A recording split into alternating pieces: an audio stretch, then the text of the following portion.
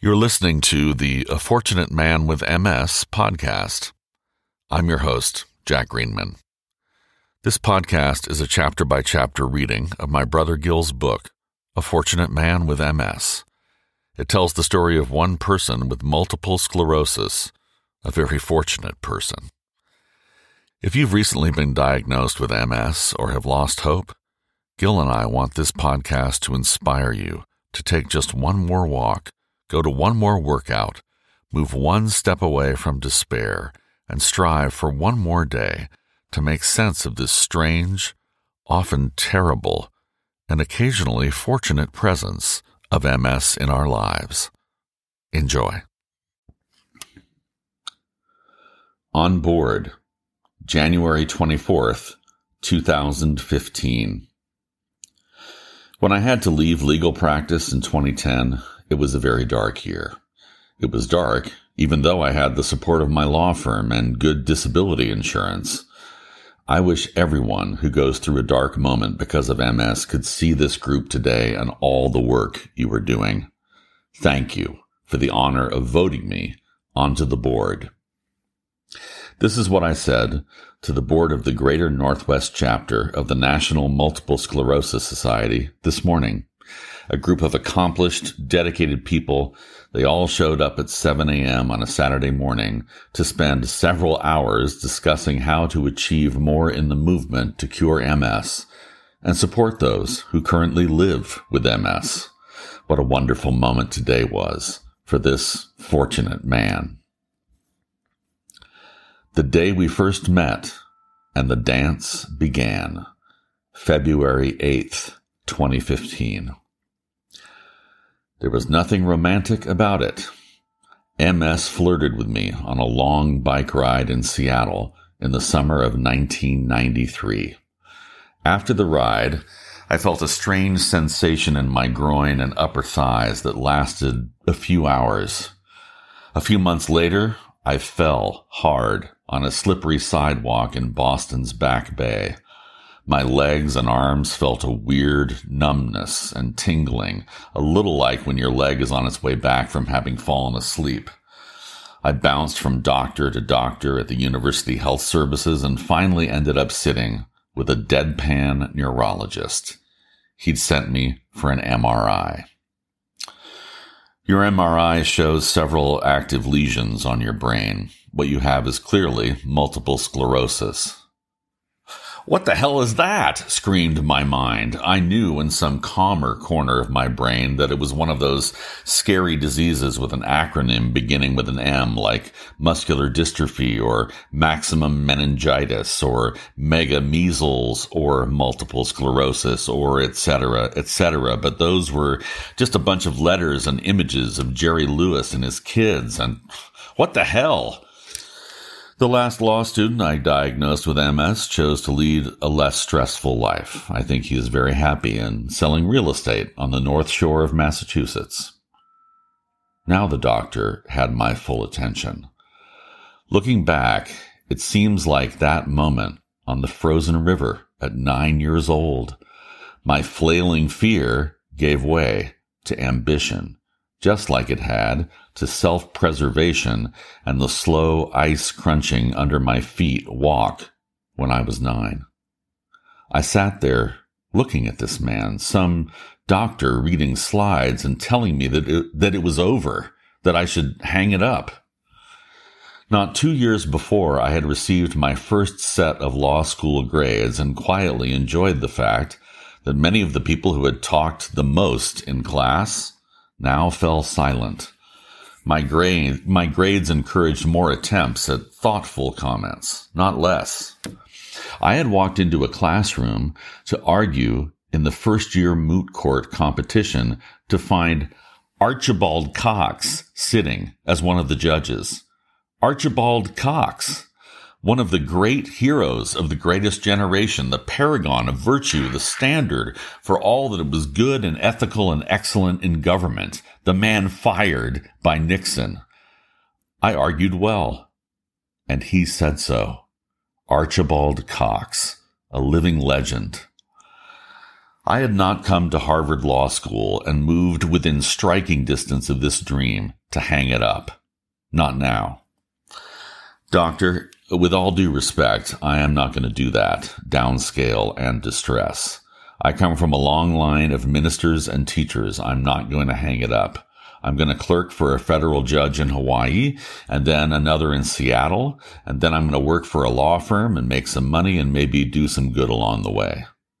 Looking back, this was one of the most important steps in my life. What else can you do for me, doctor? Steroid treatments. Great. Steroids like some roided out, washed up athlete? No, not those kind of steroids. It is medicine called Solumedrol. It will help shorten and tamp down your exacerbations. You should start tomorrow with a 5-day course of infusions. I will call health services. The next morning found me in a hospital room, taking off the watch with the face the color of the water around St. Thomas, where I had bought it on my honeymoon not 3 weeks earlier. The kind nurses, with the wicked Boston accents, stuck me with an IV needle 5 times and could not find a vein. No IV. I lost it, storming out and demanding that they supply a surgeon the next morning. He was a young resident wearing the exact same watch I had on. He got the IV going on the first try, which I have now come to learn is exactly the opposite of how things usually go in the nurse-doctor world. And life went on. I went to the advanced constitutional law class taught by the legendary Lawrence Tribe, tried to say smart things, and felt more or less okay, but never physically quite the same. My relapsing remitting MS more or less remitted, but honestly, I can't say my fingers and legs have ever felt quite mine again. My eyes and ears sure worked, though. I could see. I could hear Professor Tribe's reassuring voice in his office as he set up an appointment with a specialist at Mass General. I stared at him in disbelief as he had his assistant take a message from Senator Lloyd Bentsen, Democratic VP nominee and slayer in debate of Dan Quayle. Tribe would not interrupt our conversation for Lloyd Bentsen. I graduated in the top 10% of my class from Harvard Law School. To this day, part of me still can't really believe that I even got in. I passed the bar in Seattle that summer with only one more steroid treatment. I clerked in Hawaii. I clerked in Seattle. And, fortunately, I did not hear from the MS much at all, leading up to another pivotal moment. In that crossroads moment, fate firmly took the hand of this fortunate man. I had planned to practice law in Seattle and had accepted an offer for after my Seattle Ninth Circuit clerkship from one of the best firms in town. One day, the hiring partner called and said that he wanted me to know that they would no longer be honoring the years of clerkships with salary credit.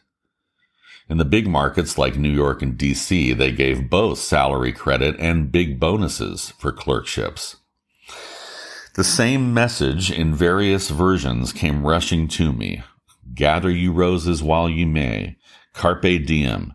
If you're going to sell your soul, at least get a good price. Money talks and bullshit walks. But the most memorable message came from a plain-spoken assistant U.S. attorney who had befriended me in my first year summer in Seattle and listened at lunches patiently 3 years later as I dithered over what to do. I had an offer from a formidable law firm of Williams & Connolly in Washington, D.C. Going back and forth, my struggle boiled down to the question, should I go for it or should I play it safe? At length, he smiled and said, "You know, I think in your life, you only get one chance to play for the Yankees. If you don't take it, you'll always wonder." In that moment, I learned for the first time what I would see over and over in more than a decade of law practice. A well-placed one-liner beats a 50-page brief. I also knew that I was going to trust that fortune favors the bold. And fortune smiled. I still work in a limited role for this wonderful institution, and I packed what feels like a 40-year career into 14 years of practice that ended in 2010. I left it all on the field, working 3,000-hour years followed by long breaks, careening from periods of remission through attacks treated by Solumedrol and later by the new interferon drugs, interns, Avonex, then Betaseron, then both Betaseron and Copaxone, 2 shots a night, yay, and finally Tysabri, a monthly infusion. A long history of hard work earned the support of the firm and of good disability insurance, which in the end saved me from the financial ruin that usually befalls the loss of the ability to do that job for which I had trained and dreamed of doing, being a lawyer. I will never know whether my health would have been better in a less stressful job. I do know that to my dying day, I will be grateful that I took my shot. It has landed me in a place where I still have a professional identity, some options, and I'm working to create a satisfying life, now living with secondary progressive MS. As it turned out, the first day I met MS was not the last day of anything. It is a dance where most days I still feel like I am leading, with new steps and challenge for every stage and tune.